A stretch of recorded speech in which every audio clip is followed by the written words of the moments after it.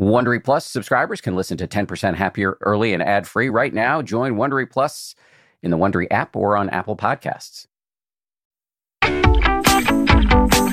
From ABC, this is the 10% Happier podcast. I'm Dan Harris. I once saw this fascinating graph that I've never gotten out of my head. It showed that happiness levels are really high when you're young and then steadily dip through your 20s, 30s, and 40s and bottom out in the early 50s, at which point they do a sudden and sharp rise through your 60s, 70s, and 80s, way above where you were in your youth. Obviously, this is an aggregate, but it's fascinating nonetheless. And my question is, why is this? Why do we get happier even as our bodies are falling apart? And here's another question. Why, from the standpoint of evolution, do humans stick around way past the point of reproductive age? The answer to both of these questions, per my guest today, is wisdom.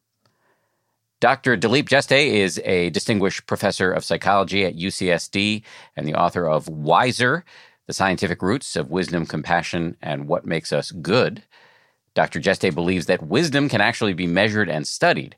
And, on an even more radical and profoundly hopeful note, he believes it can be practiced and developed as a skill, which has regular listeners will know is the core notion of this show.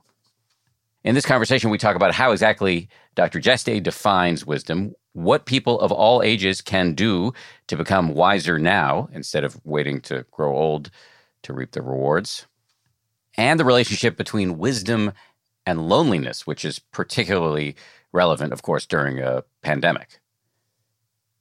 Just a few content warnings. The conversation does include a few references to sensitive topics, including suicide, substance abuse, and depression. Also, a technical note. You may hear some shifting and rustling at certain points in the recording. That's just the nature of remote recording in a pandemic. Before we dive in with Dr. Jeste, one quick item of business. Some exciting news. Earlier this year, we ran a survey of our listeners. Thousands of you answered a whole series of questions about your experiences with this show, and we, in turn, listened to you. It turns out one of the things you really don't like is the ads on this show. We'll be right in the middle of talking about the pernicious impacts of mass media or the importance of self-compassion or how to achieve a blissful state of attention and focus, and then a jarring voice elbows its way in and tries to convince you to watch a boxing match or try a new diet or buy a car. So we've heard you on this, and we're going to try something new. This show, the 10% Happier podcast, is now available ad-free inside our companion meditation app, which is also, as you probably know, called 10% Happier. So you can listen to all of our episodes without ads inside the app when you subscribe. Relatable wisdom, sans distractions. So to get started, download the 10% Happier app in the Apple App Store, open the app, then tap on the podcast tab at the bottom of the screen. And good news, as promised, this is now available on both iOS and Android. Okay, that said, let's dive into my conversation now with Dr. Dilip Jeste. Dilip Jeste, thanks for coming on the show. Thank you. It's a pleasure to be on your show, Dan. I've been looking forward to this because this is such an interesting subject to me. I want to sort of, I think, start at what I believe is the beginning, which is how you started to muse on this subject of aging in the beginning. I understand that one of your early questions was, why do humans, live so far past our physical prime? I was born and raised in India. And like most Eastern cultures, people in India believe that older people are wiser. There is also a scripture in Hindu religion called the Gita. It's like the Indian Bible, if you will. And that's really a compendium on practical wisdom. What people should do in their everyday life to be wise. So those two things I grew up with. I didn't think much about them until decades later, but they affected my thinking for a very long time. I was very interested in brain and mind. So I decided to go into psychiatry, which was a weird choice for many people. Question my sanity, why I'm doing psychiatry. But I thought that was fascinating. And because I was interested in research, I decided to move to the States because the mecca of research is NIH. And there I became a geriatric psychiatrist. I moved to San Diego from there. So some of my friends said, why are you doing geriatric psychiatry? It must be so depressing because most mental illnesses are incurable and aging is all gloom and doom. And yet what I found was that as people got older, with or without mental illnesses, they seemed to get happier, 10% happier, 20% happier. Also, their emotional regulation improved, compassion improved. And then it suddenly struck me that what I grew up with in India was that older people are wiser. So is that really a scientific fact? So that's what I decided to study.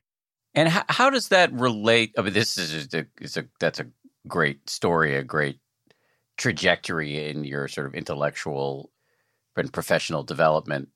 But let me just loop back to this question because I've heard you pose it before, which is, from an evolutionary standpoint, why do we humans live past the point where we can, hunt and carry things and build things? Why did natural selection decide to keep us around well past our physical prime?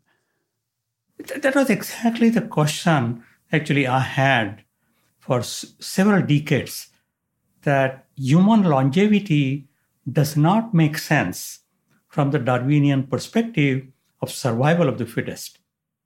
Because Darwin's hypothesis is that animals, vertebrates, out in the jungle, they die soon after they lose their fertility. Because for a species to survive, we must replace the dead ones with the babies. So we are useful to the species only so long as we can produce babies, right? And humans, we have an age of menopause in women around 45, 50. Similar age for andropause in men around 45, 50. That age has not changed over centuries. The age of menopause and andropause has been around 45, 50 since times immemorial. So that has not changed, and yet the average lifespan keeps on increasing. It was 45 in the US in 1900. Today it is 81. In a few decades it will be 90. That means if somebody lives to age 90, they would have spent half of their lifespan without producing babies. In other words, not being useful to the species survival. And so that was my question. How does nature allow that and even facilitate that? Did you arrive at an answer? Yes. So there are actually several answers to that. The most important answer, which came as a total shock to me, was something called grandmother hypothesis of wisdom. The grandmother hypothesis states that when grandmother helps her adult daughter raise children, this adult daughter lives longer, is happier, and is more fertile than her mom was. She produces more children than the mom did. So, although the grandma cannot produce children anymore, she helps the next generation live longer and be more fertile. So the grandma is contributing to the species survival by helping the younger generations not only live longer but be more fertile. And this has been shown in dolphins, whales, some species of birds, and in humans. And these are papers published in the top journals such as Science and Nature. So this is not some feel-good TV science. It is real science that shows that the nature is helping older people to help the younger generation survive longer. So it is compensating for the loss of fertility by allowing them to help younger generations live longer and be more fertile. There is one explanation. There is also other things. Well, I was just going to, you kind of read my mind. That's one explanation. and it's incredibly interesting. But, and I may be missing something here, it doesn't necessarily touch on wisdom, which is where you began in this conversation. And so I'm wondering, is there an evolutionary need for wisdom in our species? I'm really glad you're asking that question. Studies have shown that when older people are involved in raising younger generations, those generations actually learn a lot from their grandparents or grandparent substitutes. And what the older people are doing is transmission of cultural wisdom to the younger generation. And that's not often included in the typical evolutionary theories. Because typical evolutionary theories, again, I'm not an evolutionary biologist, but from what I know, it typically involves mainly things related to survival and genetic contributions. But I do think that these cultural contributions are as important as those contributions for species survival. It's also worth noting that we humans, we not only have a very long lifespan after we lose fertility, but we start having the ability to produce babies before our brains are fully developed. A human can have a baby as soon as he or she reaches puberty. So age 12, 13, 14, we can produce babies. The brain is continuing to develop through adolescence and early 20s. There is something called synaptic pruning that occurs during adolescence. So it is really weird that we can produce babies and have them for almost a decade before our brain is fully developed. That makes no sense at all. That's where, again, the grandparents are absolutely critical.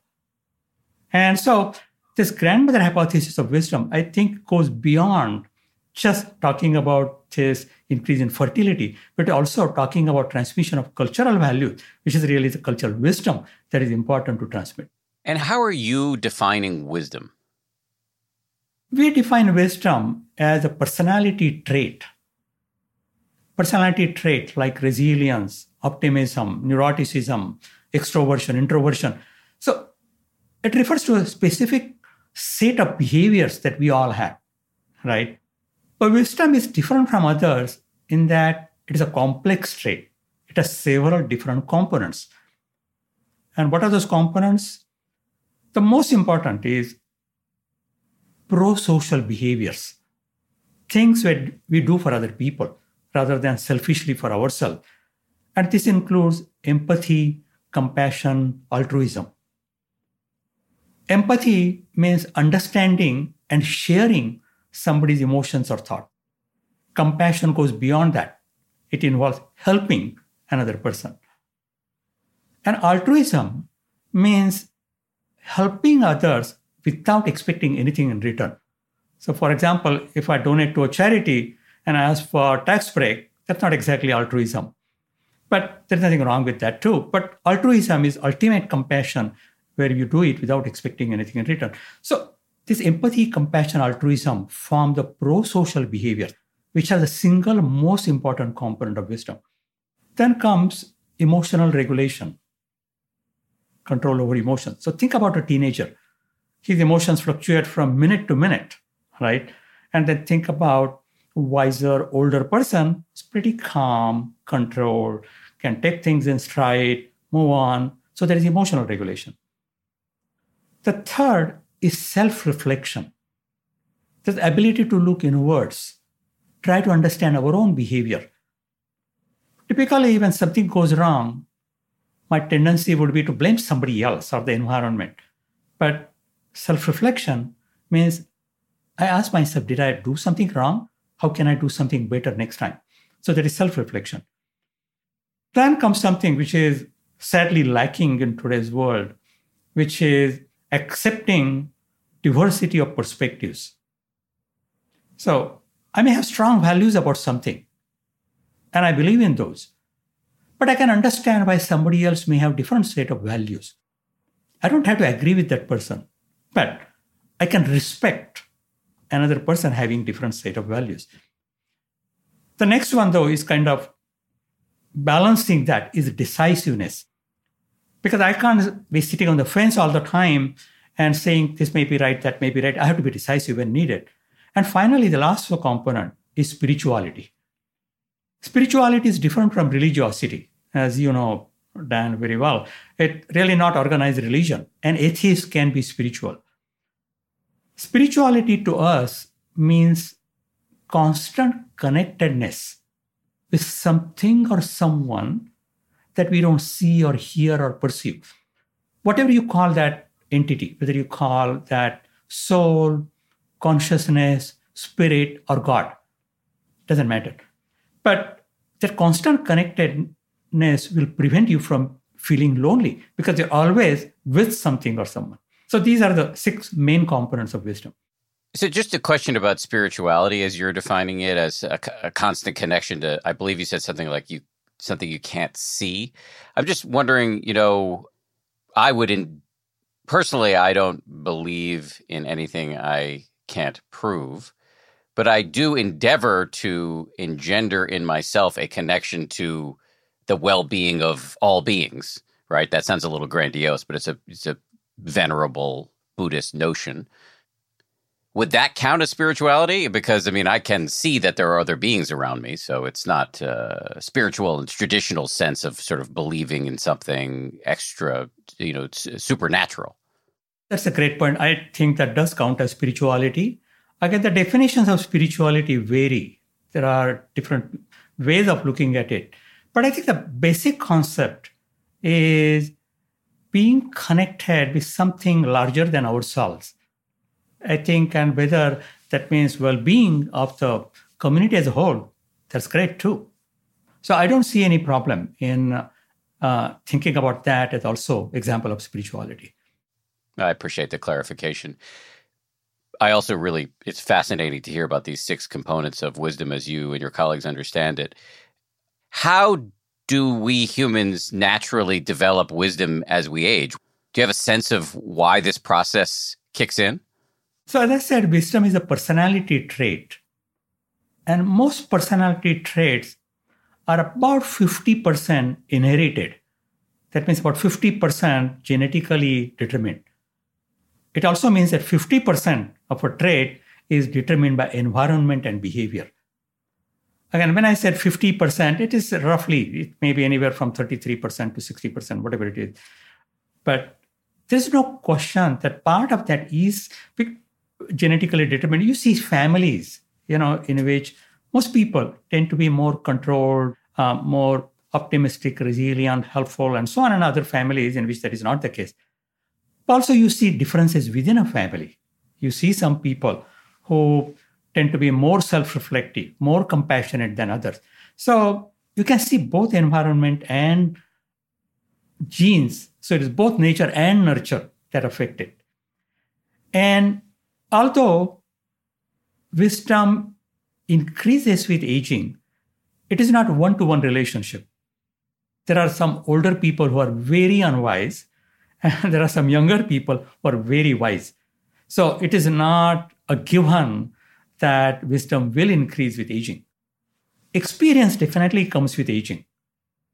But the question is, what do we do with the experience, right? The same experience can affect different people differently. For example, we know PTSD, post-traumatic stress disorder, which occurs after some trauma, individual trauma or some disaster like tsunami. But there are people who, instead of PTSD, they have post-traumatic growth. They actually get better. They learn something. And instead of avoiding that, they actually try to help others and try to prevent those kinds of trauma. So experience is important, but again, what you do with experience, and that's where wisdom comes into play. Wiser people will use experience to further enhance their wisdom, whereas other people won't. So you said earlier that I believe there's data to suggest that generally speaking, on average, we get happier as we age. But that may not necessarily mean that we're getting wiser. We might get happier for a bunch of reasons. So maybe it's because we're getting wiser, or maybe it's something else. That's a very good point. But a number of cross-sectional studies have shown, and these are studies across the culture, that older people do better in certain ability areas. Again, many studies have shown that older people have greater emotional regulation. They are more self-reflection. They are more empathic and compassionate. They are more self-reflective. And we are just completing a longitudinal study of wisdom.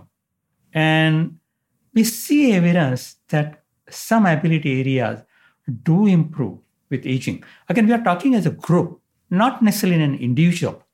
But by and large, these things seem to get better. And one of the characteristics of wisdom is actually it is associated with greater well-being, greater happiness, and greater contribution to others' well-being. And that's what makes wisdom really a unique trait, because this doesn't apply to almost any other trait.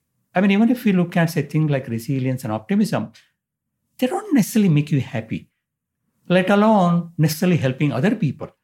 But wisdom, by definition, is associated with well-being, happiness, and greater contribution to others' well-being. So it seems like one of your primary thesis statements would be that wisdom is not just religious or spiritual, it is actually biological. That is exactly right. So when I started studying wisdom, how do you start studying wisdom? Actually, the first thing you have to do is define it, right? How do you define it? So you start with a literature review. As a researcher, that's the first thing I do. When I start research on a new entity, I do literature review. When did the literature on wisdom start? Actually, it started in the antiquities, the religions. So our very first paper on wisdom was actually a study of wisdom in the Gita. It was a qualitative, quantitative, mixed method study with a medical anthropologist as a consultant. So we went through the Gita, its English translation, and tried to find out in what context the word of wisdom used. And we came up with several components, right? So we said, okay, so that's the definition of wisdom according to Gita, which was written thousands of years ago in an entirely different part of the world. But what about the modern Western definition? So we looked at the modern literature. The modern literature, by the way, started in the 1970s. That's where empirical research on wisdom started. And it has been growing since then. So we looked at the modern Western definitions and the common elements. And I can tell you, I was amazed that the definition in the scripture and the modern Western definition were nearly identical. These components that I described, empathy, compassion, altruism, self-reflection, emotional regulation, decisiveness, spirituality, exactly same components in both. There were some differences. For example, in the Gita, it argues against materialism, whereas modern Western definitions don't necessarily divorce from materialism. But those are minor differences compared to the major difference. And that was really a surprise, but also fascinating thought that the concept of wisdom has not changed from times immemorial to the present. What does it mean? To me, it meant that it must be biologically based. Because if it is biologically based, it won't change with time or with culture. Again, obviously, there are differences with culture and time, but basic construct has not changed. So it is based in the brain, obviously, right? Where in the brain? Our second paper on wisdom was actually titled Neurobiology of Wisdom, because we wanted to find out where in the brain the wisdom was located. So I did a Google search, wisdom and neurobiology. How many articles did I find? 0. Because most of the neurobiologists don't use the word wisdom. So I had to look at the components of wisdom and their neurobiology. For example, neurobiology of empathy, compassion, emotional regulation, or their opposite, like neurobiology of antisocial personality. So we looked at these different components and their neurobiology, and only 2 areas of the brain showed in all of them. One is prefrontal cortex, which is the newest part of the brain in evolution. And second is striatum, which is the oldest part of the brain in evolution. So that was fascinating that the oldest and the newest parts of the brain are involved in wisdom. And remember, when the brain is, it has so many different areas with so many different functions. Why did these two regions only show up in all of these components, right? So that was a very interesting finding. Again, we wrote in that paper on neurobiology of wisdom that this is just the beginning of our research, right?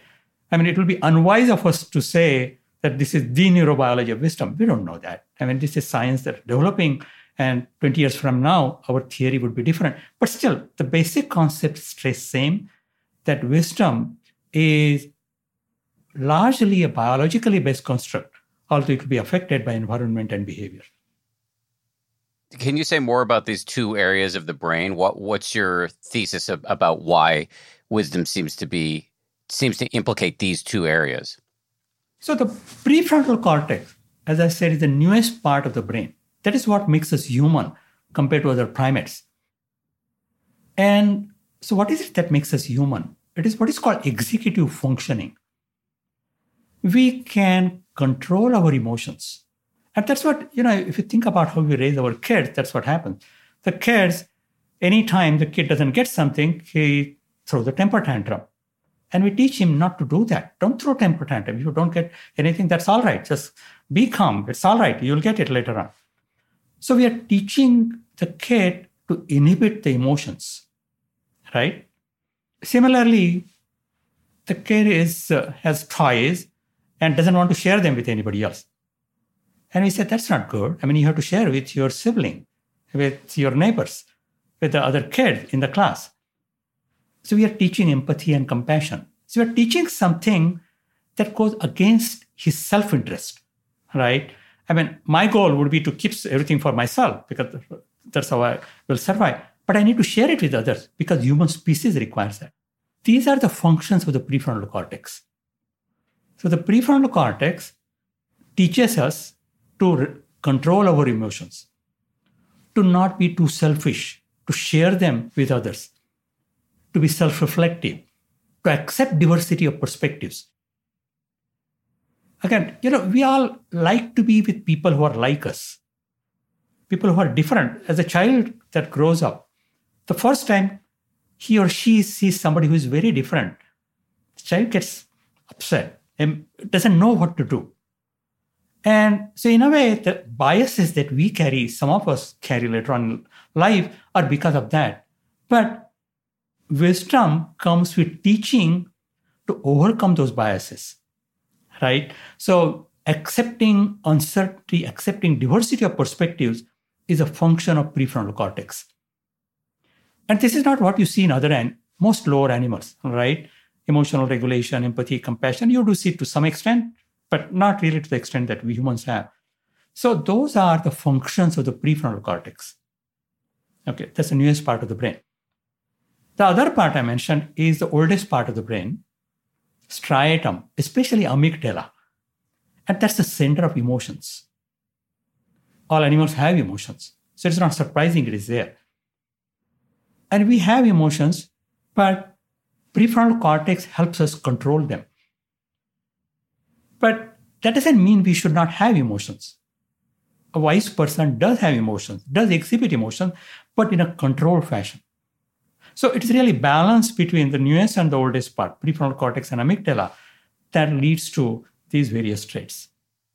That makes a lot of sense. And we see this too in the, as I understand it, we see this too in the research around the impact of meditation on the brain, that it can cause salutary beneficial changes in the stress zone, the amygdala, and also in the emotional regulation zone and the attention regulation zone of the prefrontal cortex. So that's pretty interesting.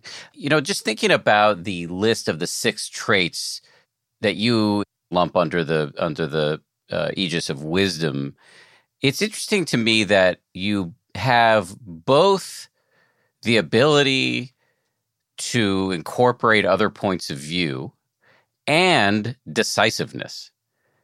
So, because you could see easily how having a sort of postmodern view where you're taking other people's positions would lead to paralysis. But in fact, a wise person is not paralyzed by this diversity of opinion.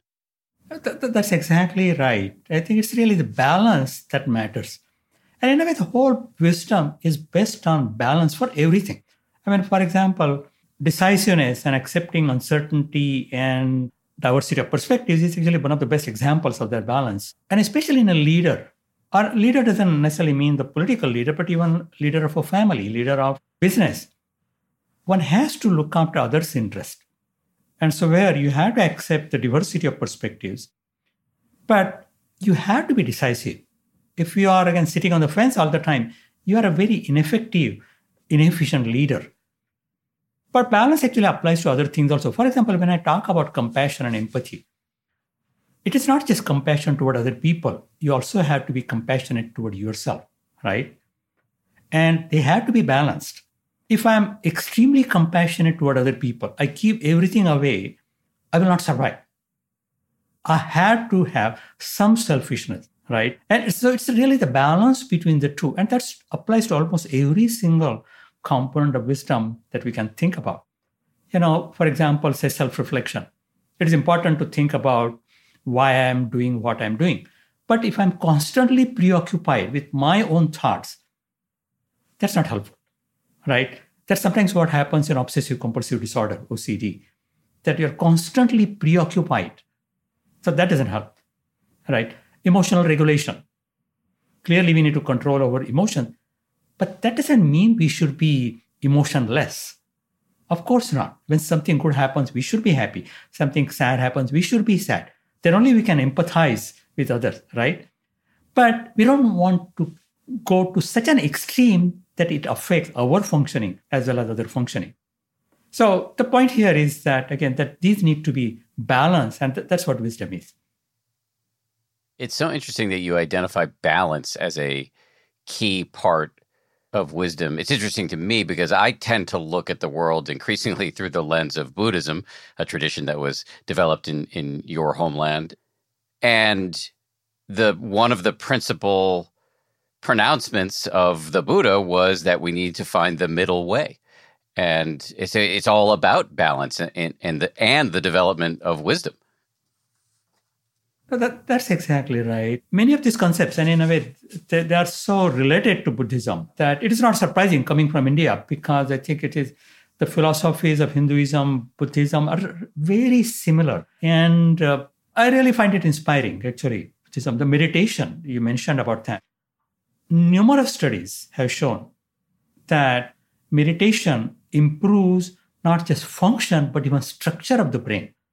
Studies have shown that people, after meditation for a number of times, the white matter integrity in the brain improves.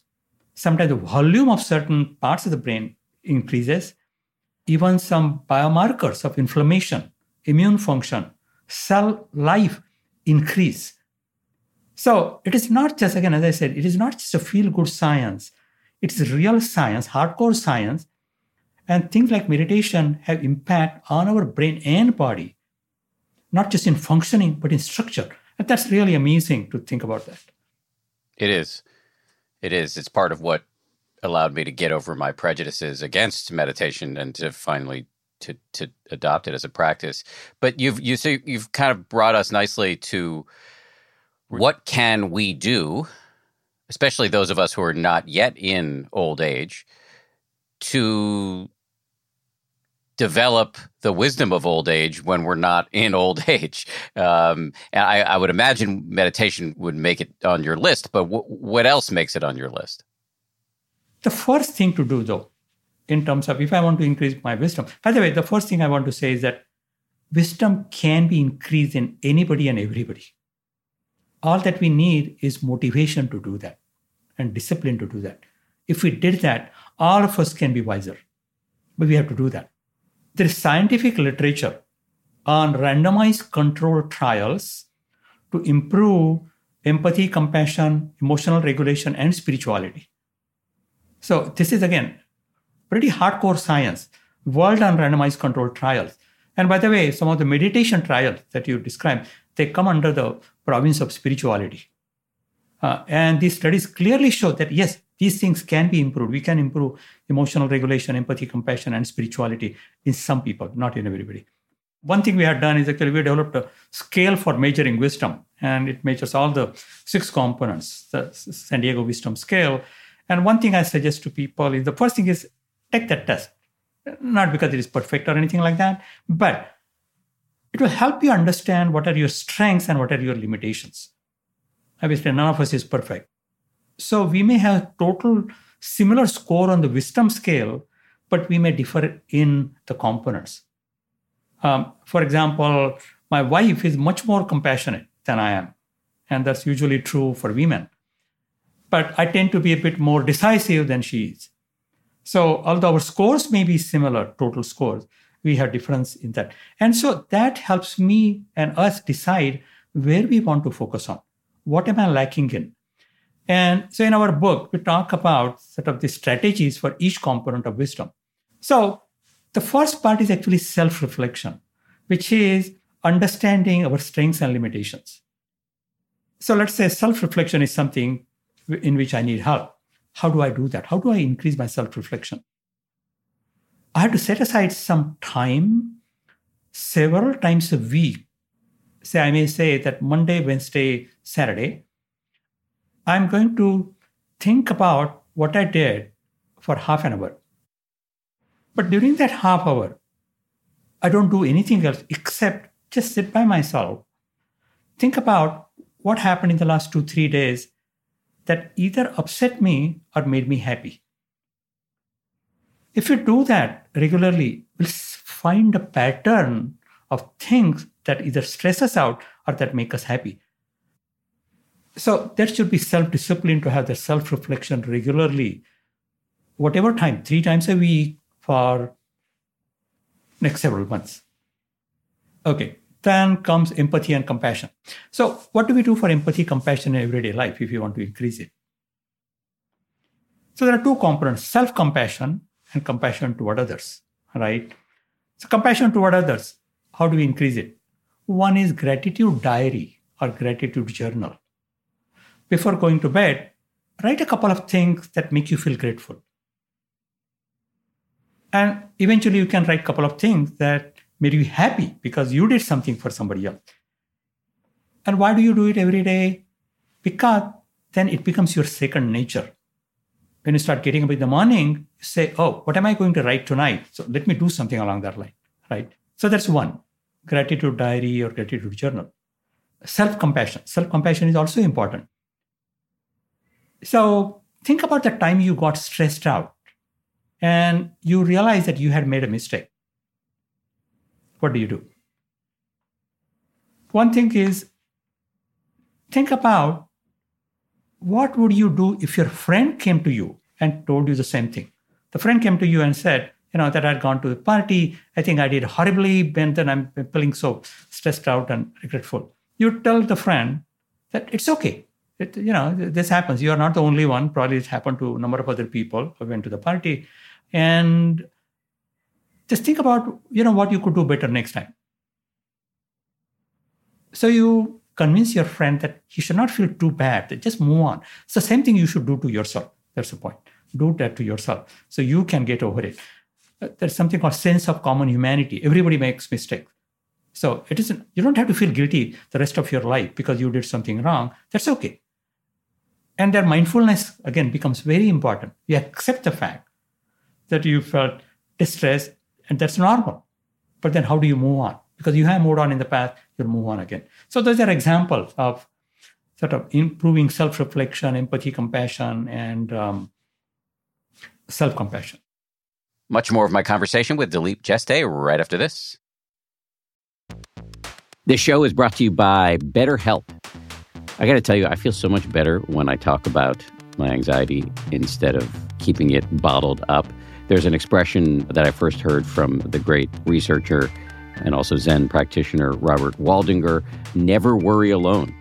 Our temptation many times is to keep it bottled up, but the data really show that the people who do the best in life, who live the longest and are the happiest, have strong relationships with people with whom they can talk about whatever's going on in their lives. And for me, therapy is part of that. If you're thinking of starting therapy, you might give BetterHelp a try. It's entirely online, designed to be convenient, flexible, and suited to your schedule.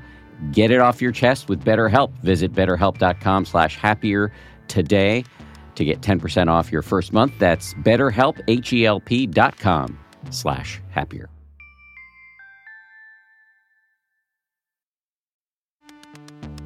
You can count on T-Mobile to help keep you connected. After investing billions to light up their network from big cities to small towns, T-Mobile is America's largest 5G network.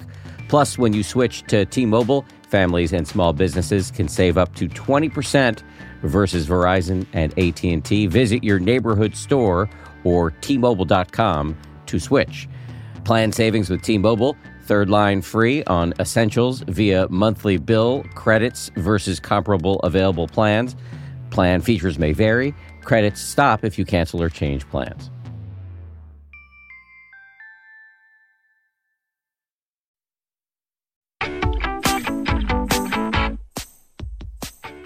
I have a million questions. I want to go back to self-reflection, which I'm really intrigued by. You talked about taking a half hour 3 times a week to sit by yourself and to think about what's happened in your life recently and how did you respond to it. And I wonder, in your view, can this be done effectively with somebody else? In other words, I find that some of the most satisfying self-reflection I do is talking to my wife, talking to a shrink, talking to a close friend. Does that count in your view? Absolutely, it does. No, thank you for mentioning that. That's actually an important point that comes not only with self-reflection, but also with gratitude diary. Same thing. Some people find it hard to write something, and it is easier for them to share their thoughts with somebody. So absolutely. I mean, that's as good as doing it with yourself. So definitely, I mean, of course, you need to choose a person whom you trust and respect and with whom you feel very comfortable in sharing your thoughts. So this is a person, like you said, with your wife, which is great, where it is almost like talking to yourself in the sense you're not trying to make something up. You're not worried about your image, what the other person would think about that. And so when you are that comfortable with somebody, absolutely, it's fine to do that. You don't have to do it to yourself. What do you recommend in terms of developing emotional regulation? Because I know that's another of the 6 components of wisdom. So emotional regulation, one example I commonly give, because it is common in California, is road rage, right? I'm going to work, I'm a little late, I'm rushing, and somebody cuts in front of me. I'm so mad that I start honking, cursing, etc., etc., and that doesn't help me. Actually, the risk is that I may hit that car and then there'll be investigation and all of those things. Why do it? So how do I control my rage at that time? There are different ways of doing that. One way is rationalization. Think about why that person cut in front of me. Not because he was a jerk, but because maybe there's a child in the back seat of that car and suddenly the child had a seizure. What would I have done if I were in that situation? I would have cut in front of others because my job was to take the child to the emergency room as soon as possible. Whether that is true or not doesn't matter, but you sort of reimagine the motivation for that person. So that is one way. Second is distraction. Increase the volume of music on your radio so you don't think about that. And third is think about the past times this happened, that I was late and actually I reached there and my boss was late too, so really it didn't affect me. So what does it matter? So these are the ways for the road rage. And for other things, again, we can do similarly, that if we can reimagine other people's motivation, because often the emotions get out of hand because of our thinking that somebody else actually had some bad motivation. That's what makes us angry often. And so if we can control that by thinking that actually, no, the person may be actually meaning to do well, but he or she did it for different reason, that calms us down considerably. So these would be the ways of controlling emotions. What you're talking about gets me thinking about what I believe is called the fundamental attribution error, or just attribution error, which is a bias wired into humans, which is, I'll try to state this accurately, and please correct me where I run afoul of the truth. But this bias that we have, which is that if we like somebody, if they're in our tribe, we attribute their motives. Like if they do something horrible, we're more likely to say, well, there must be extenuating circumstances. And if somebody we don't like, who's not in our tribe, does something good, we're more likely to say, well, they must be trying to, virtue signal, or they must have an agenda. This seems like a bias that if we could work on would help us with emotional regulation. That's exactly right. I think that's something, because if you think about the divisiones and polarization, that often comes with attribution of motives to the other side, that we think that they are doing it intentionally to hurt us or our perspective or our friends, etc. If we change that and said that, no, that may not be the case. We don't have to agree with their rationale, but there may be some other rationale that they think is right, but the goal is not to hurt us. I think that itself will bring down the emotional extremes considerably. Another skill that you recommend we develop en route to wisdom is openness to new experiences.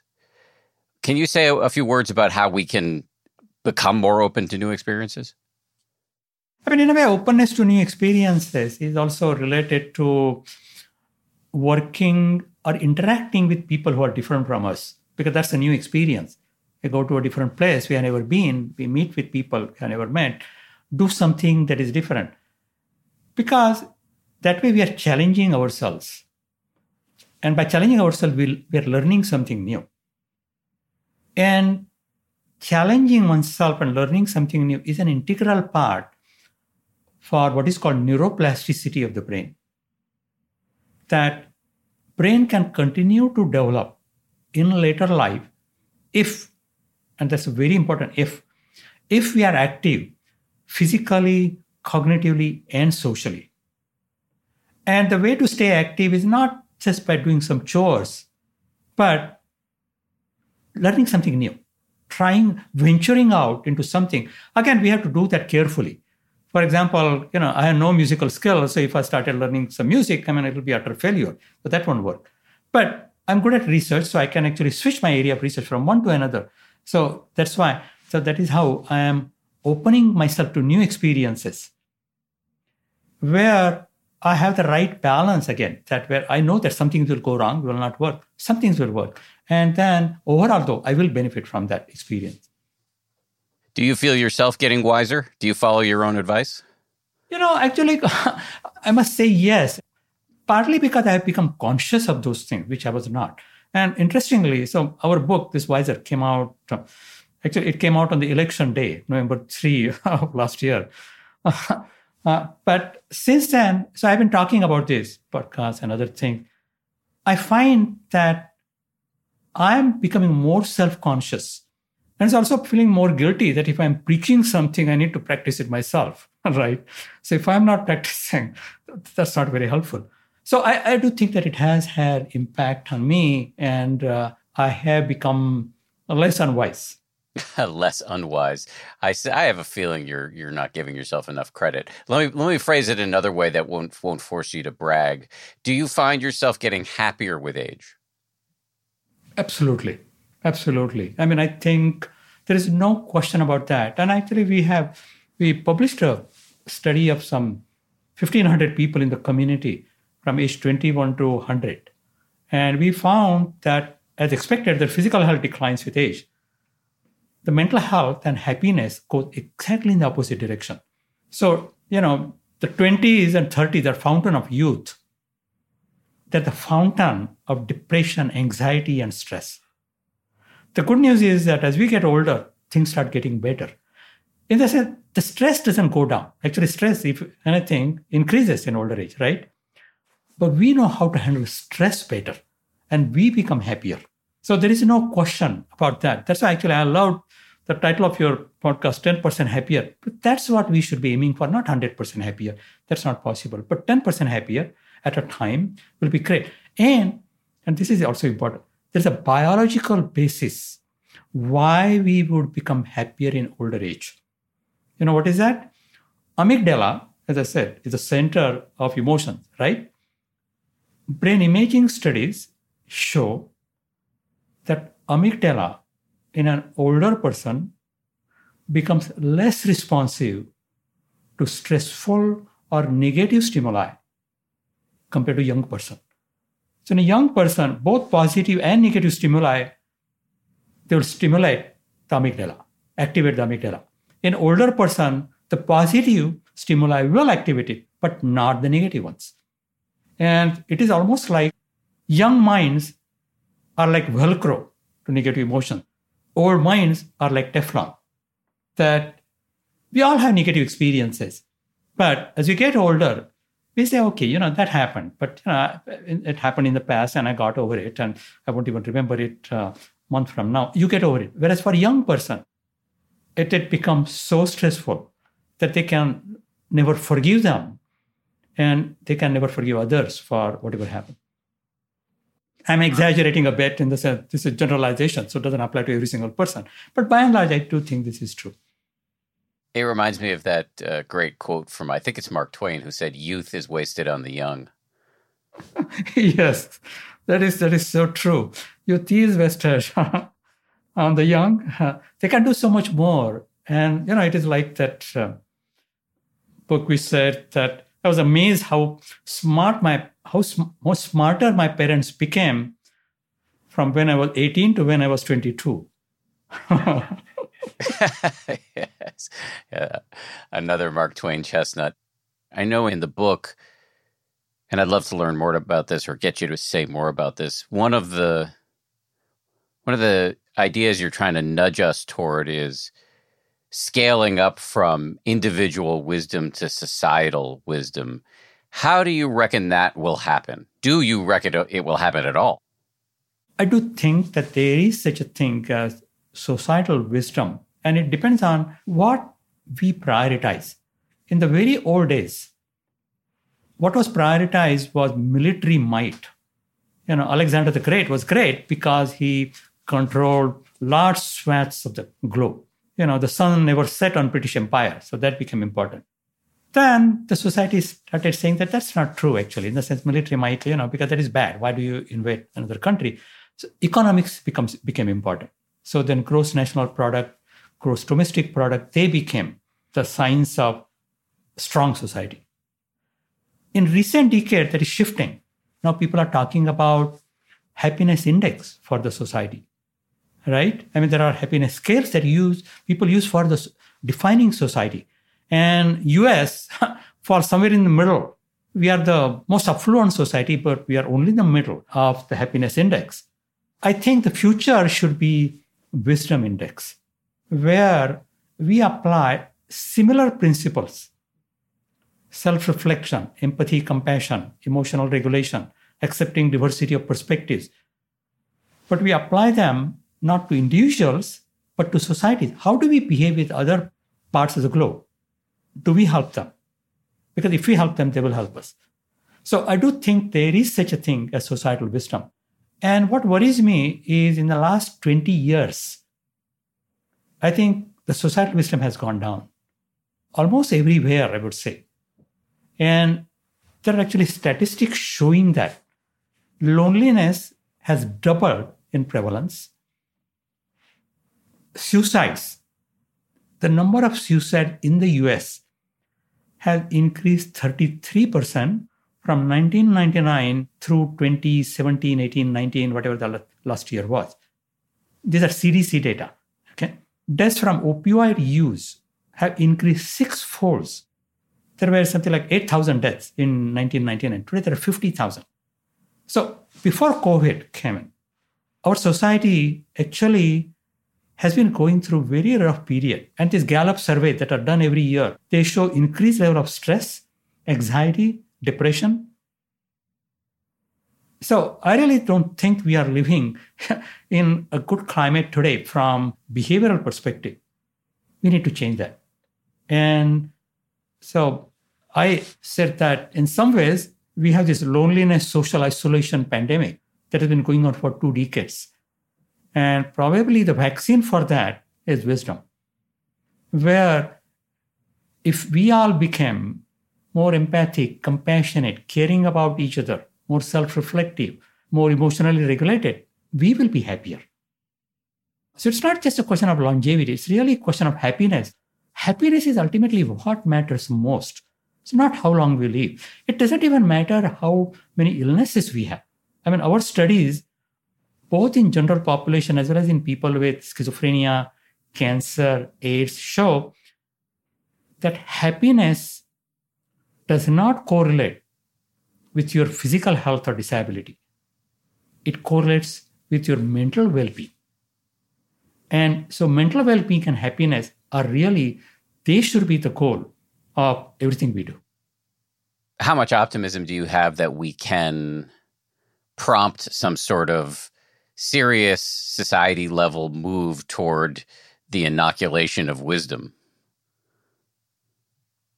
I think that I like to be optimistic. And right now it looks pretty pessimistic, but at the same time, I do think that societies can change. I mean, we have changed things like smoking, for example. I mean, 3-4 decades ago, it looked impossible that smoking would go down, and yet it has gone down considerably, right? Similarly, attitudes towards women, attitude toward racial ethnic minority, they're beginning to change. We are not there, but at least we are thinking about them. Likewise, I think the things need to start at kindergarten level in our education system. Actually, I blame our education system at all levels, starting from kindergarten to graduate schools, to medical school, engineering school. The only thing we teach and we reward are the hard skills. The physician, the surgeon has to be the best surgeon in the technique. We don't value things like empathy and compassion, self-reflection, emotional regulation. We don't teach them, let alone reward them. And we have to do that because younger people especially are suffering. As I said, the rates of suicide have gone up, especially in teenagers and people in their 20s in the last couple of decades. Older people actually are doing better psychosocially. Younger people are the ones who are suffering most. And I think the society needs to take responsibility for that we need to teach them how to be happy. And they can be happy if we teach them these different components of wisdom. Amen to all of that. This has been a delight to talk to you. Is there a question that I should have asked that I didn't ask? Is there something you wanted to talk about that I didn't give you an opportunity to talk about? One of the most interesting and important findings in our research, actually in the last few years, has been that loneliness and wisdom go in opposite directions.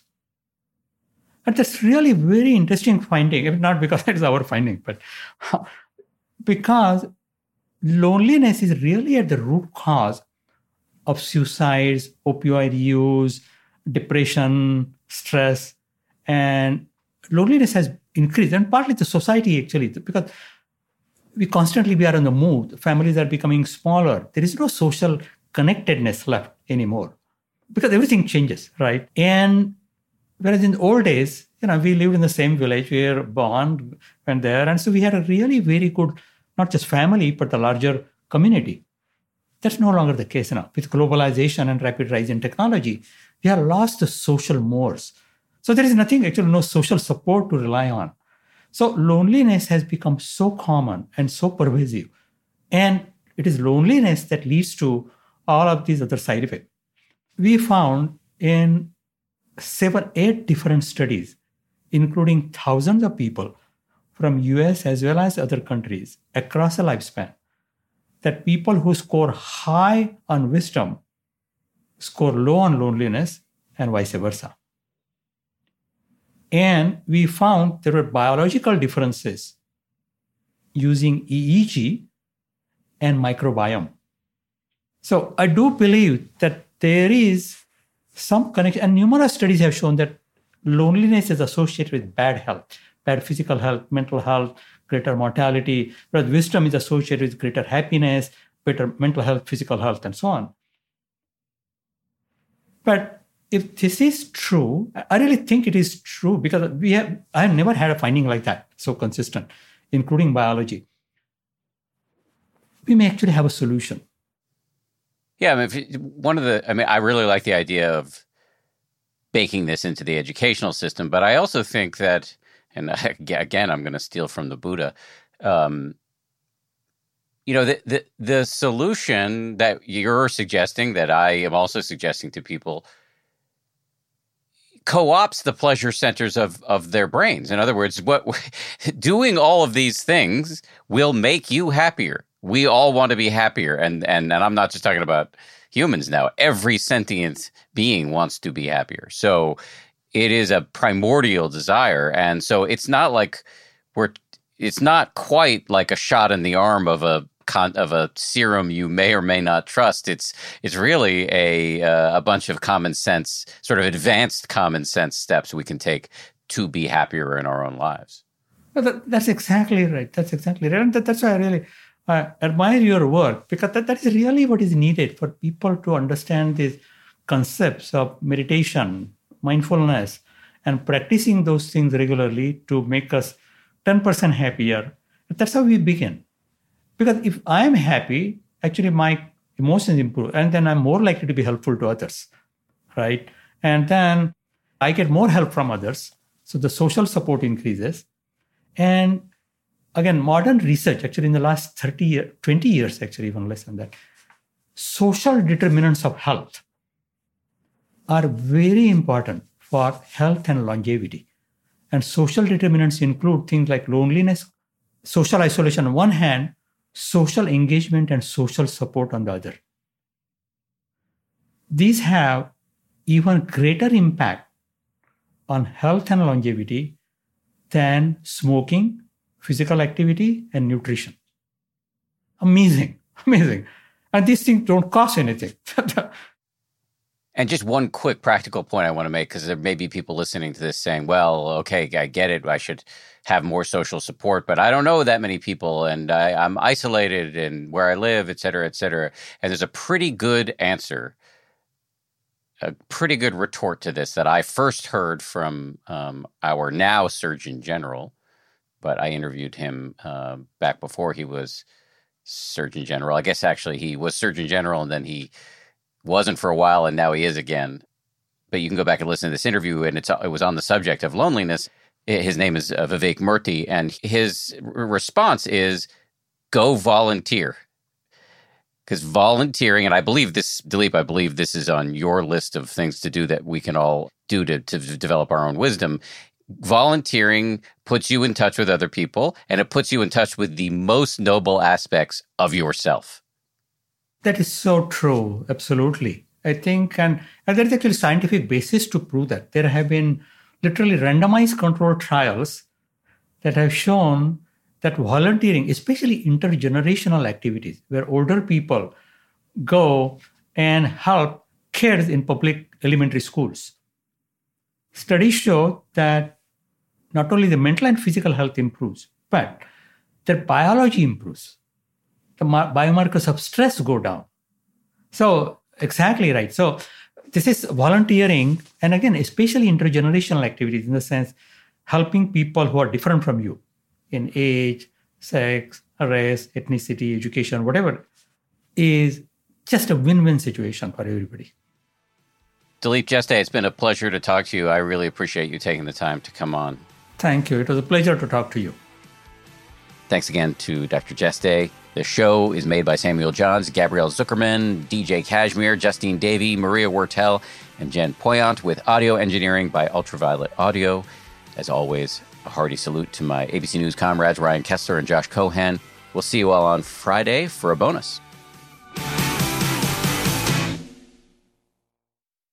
If you like 10% Happier, and I hope you do, you can listen early and ad-free right now by joining Wondery Plus in the Wondery app or on Apple Podcasts. Prime members can listen ad-free on Amazon Music.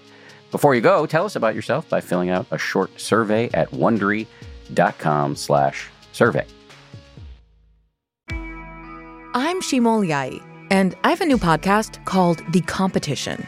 Every year, 50 high school senior girls compete in a massive scholarship competition.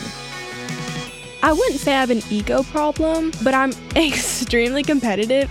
All of the competitors are used to being the best and the brightest. and they're all vying for a huge cash prize. This will probably be the most intense thing you've ever gone through in your life. I remember that feeling because I was one of them.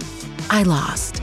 But now I'm coming back as a judge and also a kind of teen girl anthropologist. Because if you want to understand what it's like to be a young woman in America today, the competition's not a bad place to start. Hopefully, no one will die on stage tonight. From Pineapple Street Studios and Wondery, this is The Competition.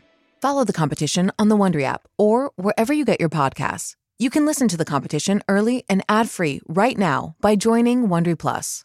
For more than 2 centuries, the White House has been the stage for some of the most dramatic scenes in American history.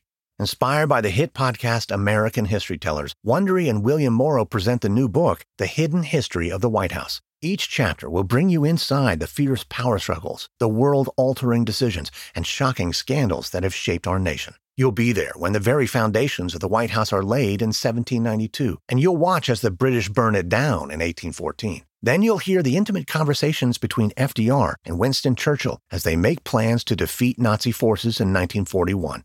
And you'll be in the Situation Room when President Barack Obama approves the raid to bring down the most infamous terrorist in American history. Pre-order The Hidden History of the White House now in hardcover or digital editions wherever you get your books.